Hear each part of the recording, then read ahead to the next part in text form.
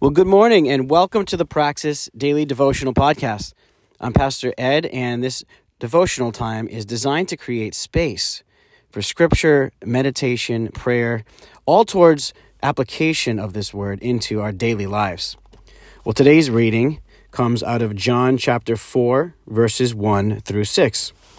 And it reads this way. Now, when Jesus learned that the Pharisees had heard he was making and baptizing more disciples than John, although Jesus himself did not baptize, but only his disciples, he left Judea and departed again for Galilee, and he had to pass through Samaria.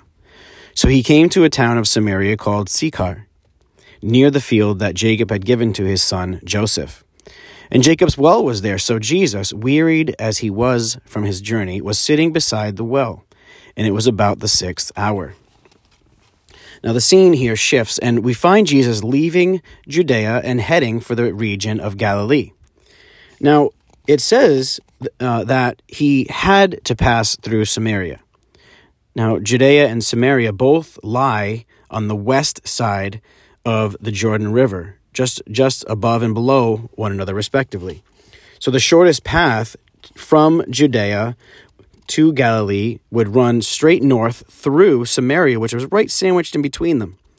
But because the Jews so much hated the Samaritans, it was their custom to take the longer route.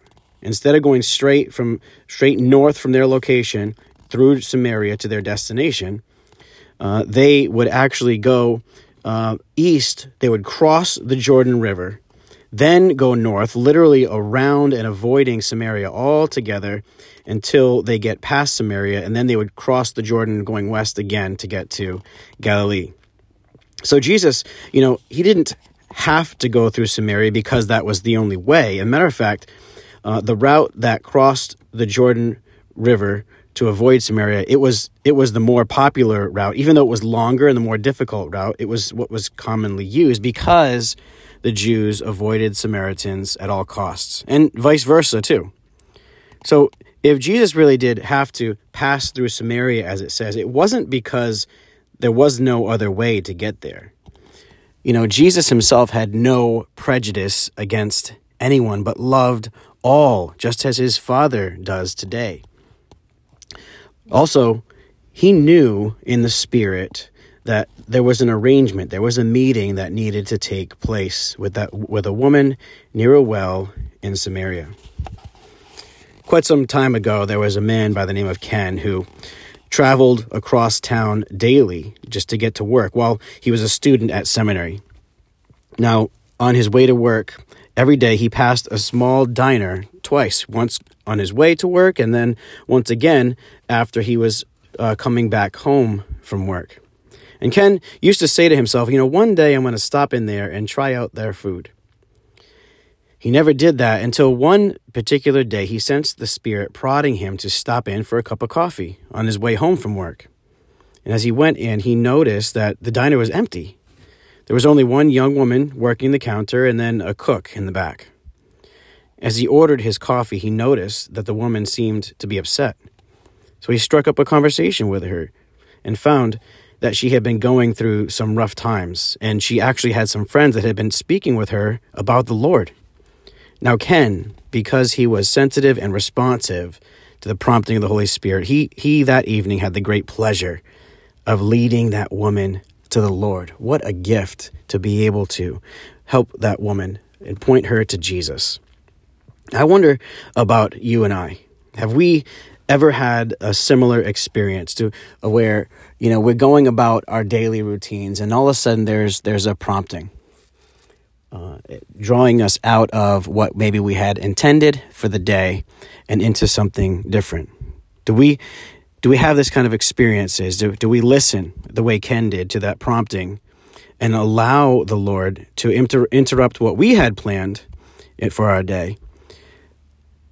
So to follow and discover an unexpected divine appointment for our lives. Let's take a minute to pray into this together today. Well, Jesus, we thank you so much that you do have a purpose and a plan for each and every one of us, Lord. And we know that by faith. We read your word that reminds us of these things.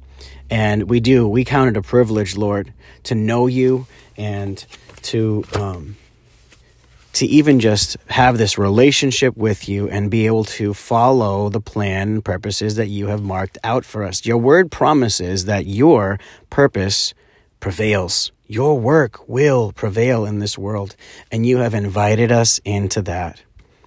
That's such a gift, Lord, and we acknowledge that, Lord Jesus. But what I pray is this, that you would help us, Lord, in the way that we go about our days. So often we are so busy, and we have our own routines. We have our plans, our schedule plotted out, and then that seems to be the thing that captivates us, Lord, and we follow that. But Lord, in the times where you have plans and appointments for our calendar that we are unaware of, I pray, Lord, that you would help us to be sensitive to your prompting and willing to be interrupted from what we had planned and invite your plans over and above our own, Jesus. And in that way, Lord, to discover the joy and abundance of following your plans and your purposes for our lives.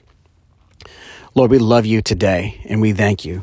In Jesus' name, amen. Well, family, have a great day, and remember to always keep on loving any way that you are able, and regardless of what you get in return, just like our Lord and Savior Jesus does.